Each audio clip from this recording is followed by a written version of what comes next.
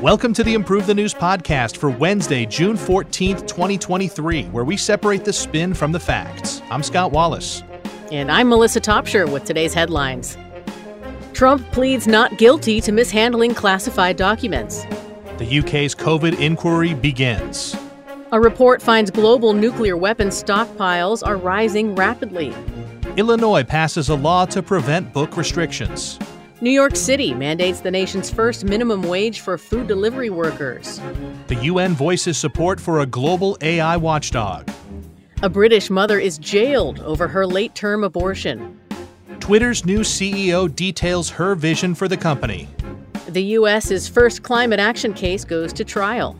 And a study finds that the UK's breast cancer mortality rate is down 66%.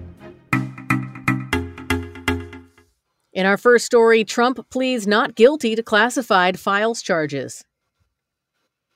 Here are the facts as agreed upon by BBC News, Fox News, Business Insider, CNN, Politico, and The Independent. The legal team for former U.S. President Donald Trump on Tuesday entered a not guilty plea on 37 counts related to illegally retaining classified documents at his Mar-a-Lago residence and his alleged refusal to hand them over. This comes as the 2024 Republican frontrunner made his first appearance at the federal courthouse in Miami, Florida, after being indicted last week on the 37 felony counts by special counsel Jack Smith. The first former U.S. president ever to be charged by federal prosecutors, Trump entered the custody of the U.S. Marshals Service and was arrested on Tuesday, ahead of his historic court appearance.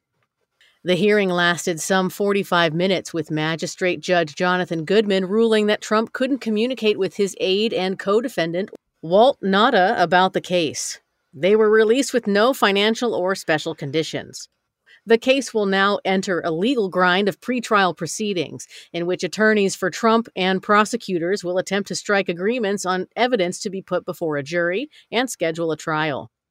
This was the second time in 3 months that Trump stood before a judge as a defendant in a criminal case after appearing in a Manhattan courtroom in April to face 34 felony counts of falsifying business records. He is scheduled to return to Manhattan Criminal Court on March 25th, days after the start of voting in primary states. So now you know what happened, and now let's hear what people are saying about it. The anti-Trump narrative on this story comes from the Daily Beast. We may be finally witnessing Donald Trump being held accountable for his actions. While Trump's continual excuses sound like raving hysterics, the former president will soon realize that the rule of law also applies to him. It's extremely clear that Trump took classified documents and refused to return them, and opportunities for escape are becoming ever more scarce. Here's the pro-Trump narrative from the Washington Examiner. The continued targeting of Trump over this is ridiculous, especially because there's another special counsel currently investigating Biden's possession of classified documents from when he was vice president. In fact, every president since Reagan has been found to possess classified documents, yet none of these other former officials are being attacked and investigated like Trump. And from time to time, we have statistics-based nerd narratives provided by the meticulous prediction community. This time, they've forecasted that there's a 28% chance that any U.S. court will rule that Donald J. Trump is disqualified from holding the presidency before January 20th, 2025. So, Melissa, you're a U.S. Marshal. Are you happy to be assigned to the Trump beat, apprehending the former president and bring him to court, or would you rather be assigned somewhere else? What are my other options? Well, that's the question. I mean, it's the devil, or, who knows what it could be. I mean, it could be there, a serial killer escaped in the sewer system and you got to traipse through in a Shawshank-esque tunnel of oh, man, foulness. That sounds exciting. Yeah. So you'd rather do that? The UK's COVID inquiry begins. Here are the facts as agreed upon by Al Jazeera, Fox News, Sky News, The Guardian, and BBC News. Headed by former appeal court judge Lady Heather Hallett, the UK's inquiry into its handling of the COVID pandemic began Tuesday. The 4 topics open to hearings so far are resilience and preparedness, core UK decision-making and political governance, the impact of the pandemic on healthcare, and vaccines and therapeutics. Though the probe is expected to last 3 years, Hallett said she would release findings after each section ends, with the first section due to look at whether government planning adequately considered the pandemic's risk.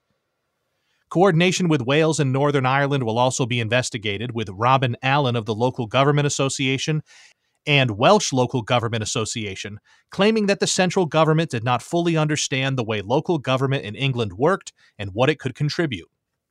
While Hallett says the inquiry is only to learn lessons and that nobody will be found guilty or innocent, counsel for the group COVID-19 Bereaved Families for Justice UK, Pete Weatherby, has accused authorities of complacent pandemic planning that was geared toward a flu-style outbreak. Up to 70 witnesses are expected to testify in the first round of hearings, starting with Professor Jimmy Whitworth and Dr. Charlotte Hammer, experts in infectious diseases, epidemiology, and public health. Former Prime Ministers David Cameron and Boris Johnson, along with current Prime Minister Rishi Sunak, will also appear. The inquiry was ordered by Johnson, who saw over 175,000 deaths by the end of his tenure in July last year. As the second round of hearings won't begin until later this year, the government is challenging a request for access to Johnson's WhatsApp messages while he was Prime Minister, a case set to end this month. Thank you, Scott, for the facts. And we'll start this round of narrative spins with an establishment critical narrative from The Telegraph. It seems this inquiry has been created to play out just like the government's response to COVID. Have a bunch of so-called experts give their advice on what should or shouldn't have happened until the public loses interest and accepts the status quo. Not only is the government planning for this to last years and cost over £114 million, or $126 million, it has already required negative COVID tests to attend the hearings, a national policy that has been defunct for a year. Those in charge don't seem to care about science, good governance, or justice. And the pro-establishment narrative comes from Metro. While families of those who died during the pandemic understandably feel their voices are falling on deaf ears, Heather Hallett's goal is to conduct an incredibly thorough investigation into any of the government's potential failures and obtain as many answers and as much justice for them as possible. This inquiry covers a lot of ground, so, unfortunately, everyone must wait patiently so she has the time to get to the bottom of each and every botched pandemic policy. A report says that nuclear weapons stockpiles are rising rapidly. Here are the facts as agreed upon by the Associated Press, Al Jazeera, The Guardian, France 24, Nikkei Asia, and the Times of Israel. According to a report released by the Stockholm International Peace Research Institute on Monday, the world's 9 nuclear-armed states continued modernizing their existing arsenals and deploying the latest nuclear-capable weapon systems throughout 2022. The bulk of the increase was reportedly in China, where the stockpile of nuclear warheads grew from 350 to 410 between January 2022 and 2023. The report predicts that the world's third biggest nuclear power could match the U.S. and Russia's number of intercontinental ballistic missiles by 2030. However, China's 410 warheads remain a distant third in total estimated nuclear stockpiles, behind Russia's 4,489 and Washington's 3,708. The 6 other atomic states, France, the UK, Pakistan, India, Israel, and North Korea, contain 969 cumulative nuclear warheads. The world's nuclear powers reportedly spent $82.9 billion on their arsenals in 2022, with the U.S. representing most of the expenditure. China and Russia spent the next most, at $11.7 billion and $9.6 billion respectively. The report warns that China's rapidly growing nuclear arsenal is becoming increasingly difficult to square, and contrasts the country's declared position of having only the minimum nuclear forces needed to maintain its national security. While the total number of nuclear warheads was down from 12,710 to 12,512 globally, military stockpiles for potential use increased by 86, and the number of deployed warheads rose to 3,844, up from 3,700 a year earlier. Thanks for those terrifying facts, Melissa. We have an anti-China narrative on this story from the Star Tribune. China's growing nuclear arsenal is a scary development and a massive threat to global security. Additionally, Russia's vast atomic stockpile and invasion of Ukraine show the fragility of the global situation. The world cannot withstand further nuclear proliferation, and the U.S. must remain alert to deter continued weapons expansion. And here's a pro-China narrative from Semaphore. China must continue its nuclear arms development as the report clearly shows the country only possesses a fraction of the U.S. and Russia's nuclear capabilities. China has the right to develop a robust stockpile to keep its people and territory safe. And as it has strictly followed a no-first-use nuclear policy, the biggest destroyer of world peace must stop making groundless speculations. And there's a nerd narrative from Metaculus saying there's a 10% chance that any country that had nuclear weapons on July 1st, 2017 will give them up before the year 2035. Melissa, while you were reading that story, I looked up through a few different sources that it would take about 100 nuclear weapons to essentially wipe out life on Earth. Okay. Are you familiar with Easter Island and those like crazy head statues that they have? Oh, sure. And from at least the legend is, and I think this is somewhat true, is that society like died out because they spent all their time building those statues, and they like tore up their food supply, and they didn't maintain they didn't do anything, but they got it in their heads that we need to make as many of these giant heads as we can, and that's the only thing we're going to focus on. And then they died out. They didn't have any food, they didn't have any water, they didn't have anything. Okay. They got a little too focused on their art project. I feel right. And they did a great job, A+. Sure did. Yeah. But this almost like, wouldn't you want your enemy to have way, way too many of this thing that doesn't matter? It does after a certain number. When you put it like that, it does seem like we're all a little misinformed here. Like there's a point, you can have X amount of nukes, and then beyond that, it's not useful, right? Right. Maybe we should buy some penicillin or something instead. Like, what are we doing? Yeah. Illinois passes laws to prevent book restrictions. Here are the facts as agreed upon by WGN, ABC News, ABC 7 Chicago, Reuters, and the Associated Press. In response to alleged book bans in Republican states, Illinois Governor J.B. Pritzker signed a first-of-its-kind law to withhold federal funding from any of the state's public libraries that restrict or ban material due to partisan or doctrinal objection. The law will go into effect on January 1st, 2024, and will require public libraries to adhere to the American Library Association's Library Bill of Rights in order to receive state funding. Illinois Secretary of State and State Librarian Alexi Giannolius was a driving force behind House Bill 2789, which takes aim at school districts and libraries that removed books containing sexually explicit content. The legislation comes amid a wider push across the U.S. as several states have reportedly introduced legislation to prohibit certain books in children's education. The ALA claims that attempts to censor books across the nation doubled from 2021 to 2022, reaching a 20-year high. Votes on the bill split along party lines, with Republicans opposing the new legislation. Illinois House Minority Leader Tony McCombie, Republican, maintained that his caucus opposes book bans, but believes in granting autonomy to local districts and libraries. Those are the facts, and here are the spins. We'll start with the Democratic narrative from WTTW News. Pritzker and the state of Illinois have taken the bold step to officially prohibit the suppression of ideas and targeting of marginalized groups. This comes as far-right Republicans have increasingly denied the rights and existence of the LGBTQ+ community and dehumanized its youth. While Republicans look to move the nation's children backwards, Democrats are protecting free speech and will continue to push forward toward a more inclusive and diverse environment. The Republican narrative comes from PJ Media. Despite claims to the contrary, Illinois' new bill against so-called book bans isn't a defense of free speech. Rather, it's another attack by the radical left on parents with differing opinions, who are seeking to protect their children from exposure to sexually explicit content and indoctrination from false narratives of America's history. Maintaining age-appropriate requirements in libraries and schools is not the same as suppressing ideas. And here's a nerd narrative from the Metaculus prediction community. This one says there's a 5% chance that the ACLU will argue that hate speech shouldn't be protected by the First Amendment by 2024. Is a microfiche still a thing in the library? So is that microfilm? Is that what you're saying? Yeah. Like I think what they do is if anyone asks for the microfilm, they're just apprehended immediately. They just you're up to no good, sir. It's over. You're trying to cover your tracks. That's what I think it's for. Yeah, that's funny.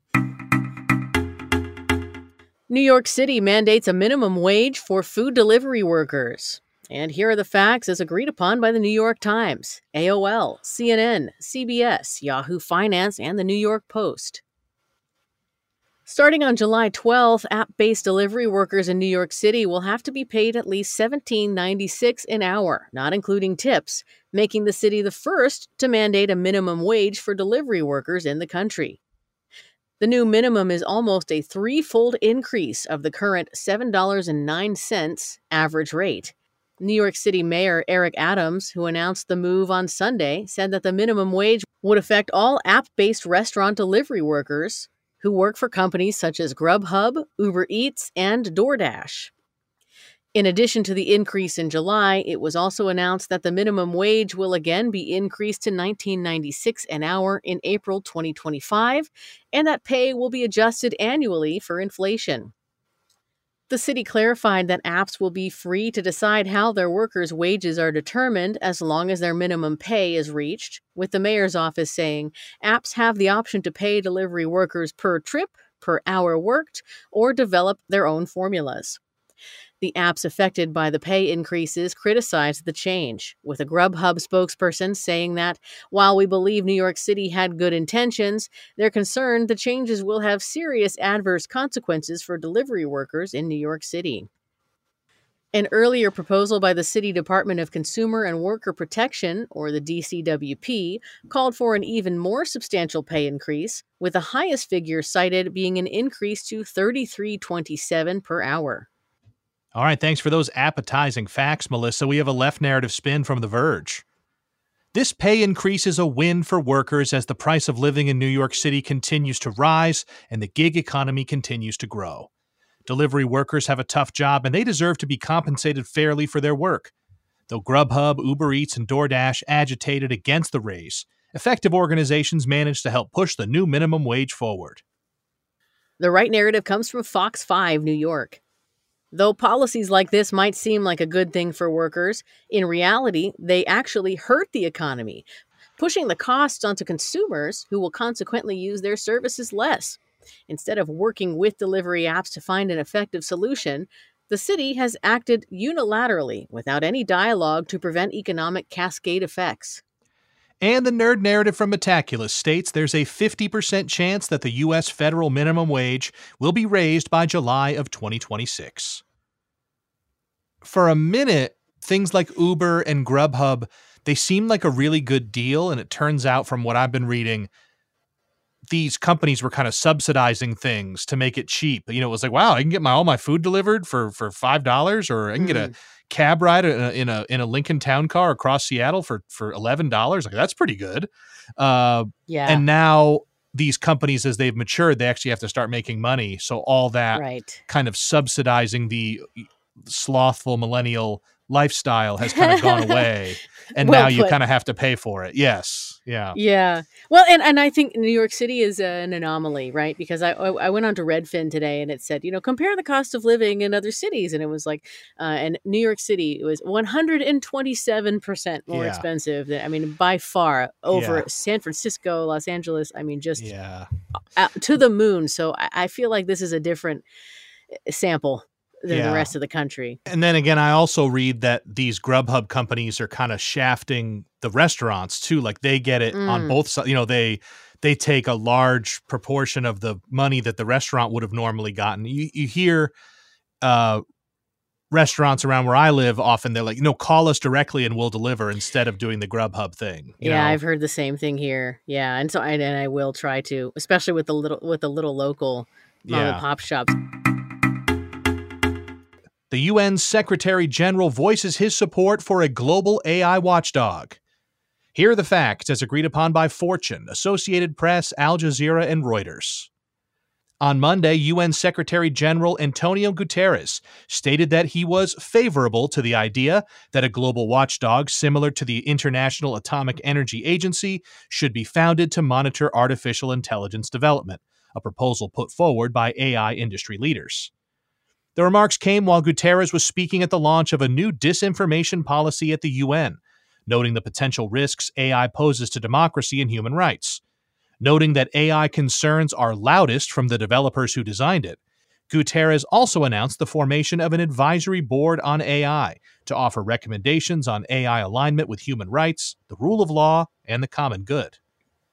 This echoes sentiments from OpenAI CEO Sam Altman, who earlier in June stated that an international regulatory body was needed to mitigate the existential risk AI poses. An agency such as the IAEA could only be created by member states, not unilaterally by the UN. Fearful of the potential abuses by despotic regimes and social media companies that value engagement before any other consideration, Guterres hopes the forthcoming UN Code of Conduct for Information Integrity on digital platforms will establish basic principles for others to follow. Along with transparency from companies on their social media algorithms and government protections for dissent, the Code of Conduct will require safe, secure, responsible, and ethical uses of AI. Elsewhere, the EU is finalizing its landmark legislation on AI, and the UK has planned an AI safety summit for this autumn. Those were the facts, and we'll begin with Narrative A from Foreign Policy. The IAEA is not the model AI luminaries should follow if they are serious about the risks of artificial intelligence. Multilateral cooperation is a slow process and would not be able to respond effectively to technology moving at such a breakneck speed. Indeed, nuclear armament increased dramatically in the first decade of the IAEA's existence. The onus for AI safety is on the developers themselves, who cannot shrug off this burden onto others. AI developers must work with each other and with governments to protect humanity from AI risks. Narrative B comes from CNN. While international organizations are far from perfect, they are our best chance to get ahead of the worst consequences of unchecked AI development. With such fierce global competition in the digital world, a patchwork, country-by-country model simply would not suffice. The risks of AI are comparable to nuclear war and infectious disease and could shake our world to its core. Countries around the world are treating this issue with the gravity it deserves as they get the ball rolling on international guidelines. And the Metaculous nerds are at it again, saying this time there's a 50% chance that OpenAI will announce GPT-5 by January 25th, 2025. A UK mother is jailed over her late-term abortion. Here are the facts as agreed upon by Sky News, The Guardian, Independent, CNN, The Telegraph, and Fox News. On Monday, a 44-year-old mother of 3 was sentenced to 28 months in prison for medically inducing an abortion approximately 32 to 34 weeks into her pregnancy. The woman reportedly received abortion pills under the UK government's Pills by Post program, introduced during the pandemic to allow individuals to have at-home abortions up to 10 weeks of pregnancy following a remote consultation. Prosecutors allege the woman misled the British Pregnancy Advisory Service consultants so as to access the pills by stating she was below the legal cutoff when she was approximately 28 weeks pregnant.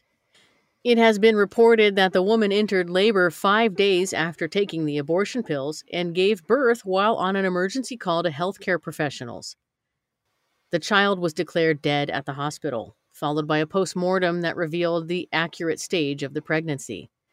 The woman has claimed she was too embarrassed to see a doctor after becoming pregnant a 4th time and could not learn how far along she was in her pregnancy during the COVID lockdown. The unidentified mother in March pleaded guilty to obtaining the abortion pill in violation of the 1861 Offenses Against the Person Act, though she pleaded not guilty to child destruction. Thanks, Melissa. We have some heavy narratives for this heavy story. We have a left narrative spin from The Guardian. This unnecessarily harsh sentence is a damning indictment of archaic abortion laws in England, which are based on criminal sanctions instead of healthcare considerations. Moreover, the judgment attacks women's rights and risks deterring women from lawfully seeking safer and legal recourse within the 24-week limit.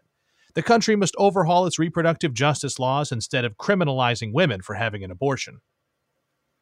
And the right narrative is from the National Review.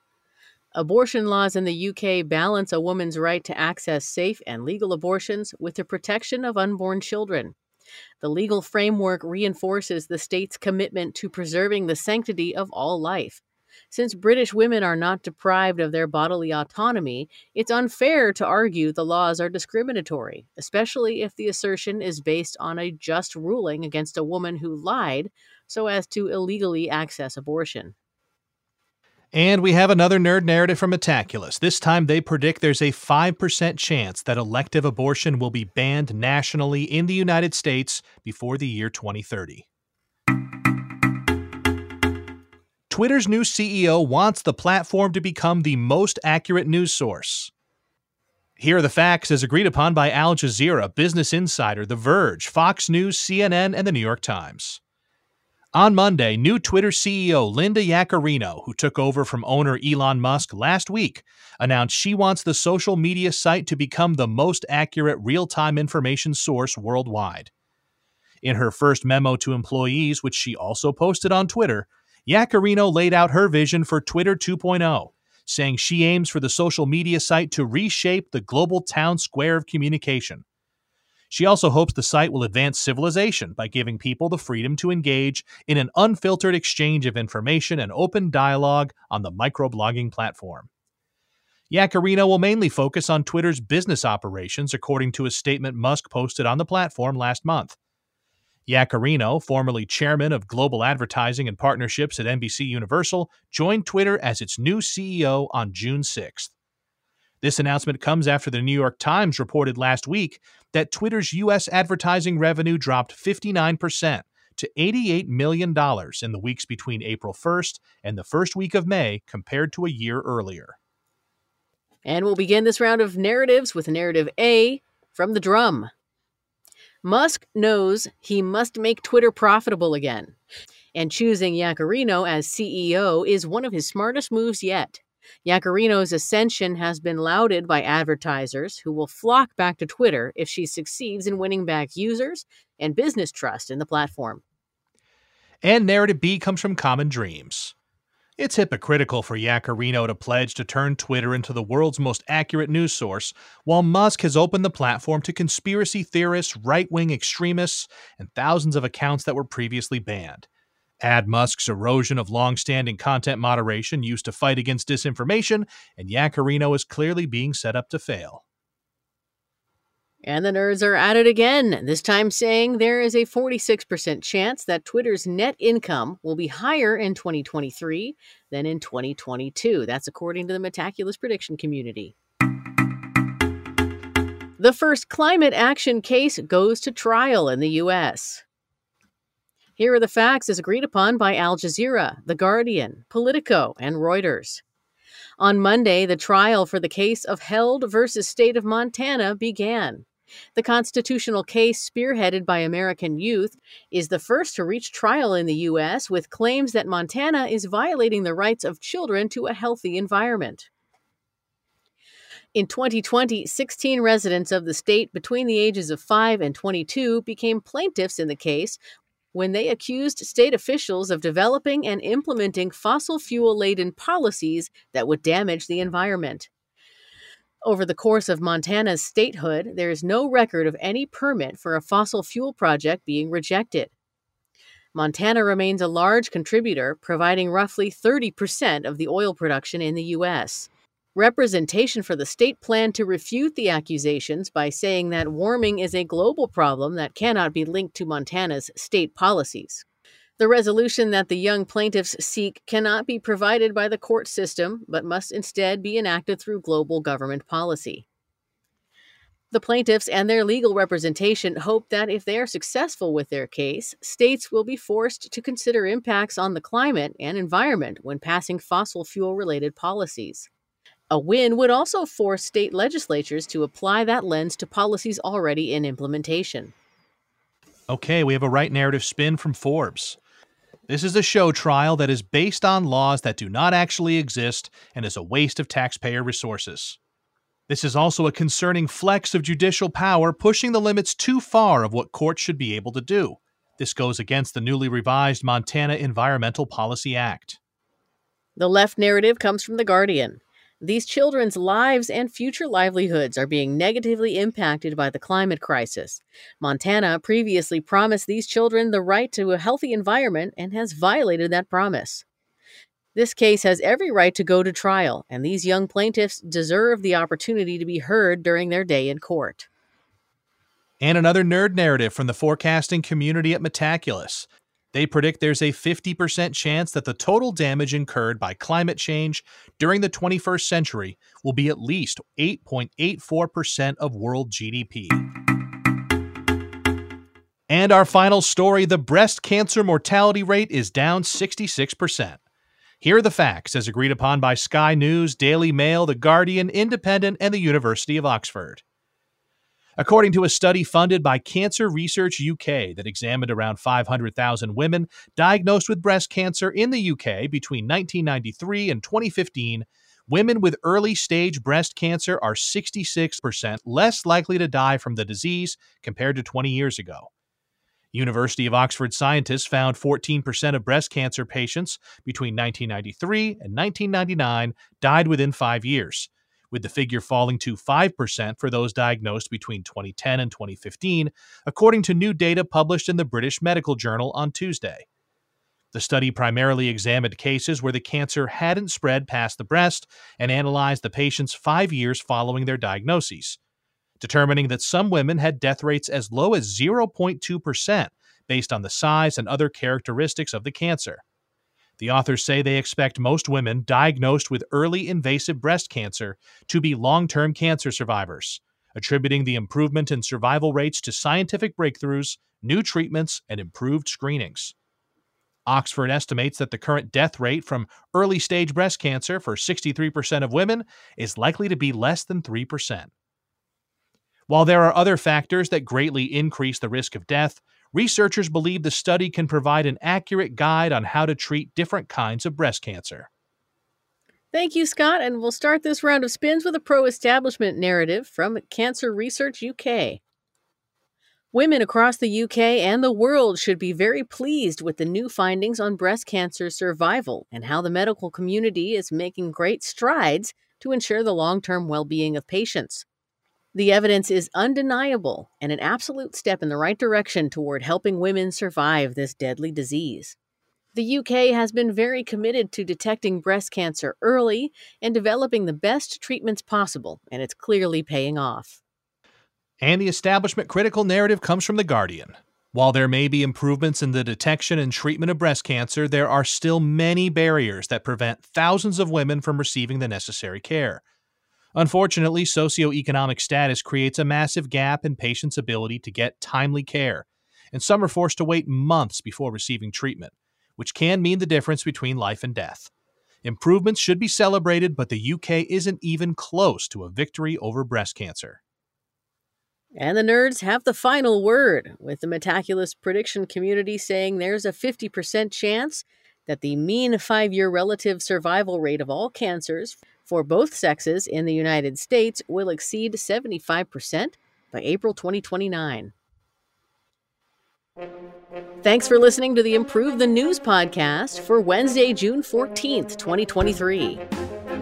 Each day, we use machine learning to read about 5,000 articles from about 100 newspapers and figure out which ones are about the same stories. For each major story, our editorial team then extracts both the key facts that all articles agree on and the key narratives where the articles differ. For more information on Improve the News, please visit our website, improvethenews.org. You can also download our app on the Apple App Store or Google Play. For Scott Wallace, I'm Melissa Topshire, inviting you to join us next time on Improve the News.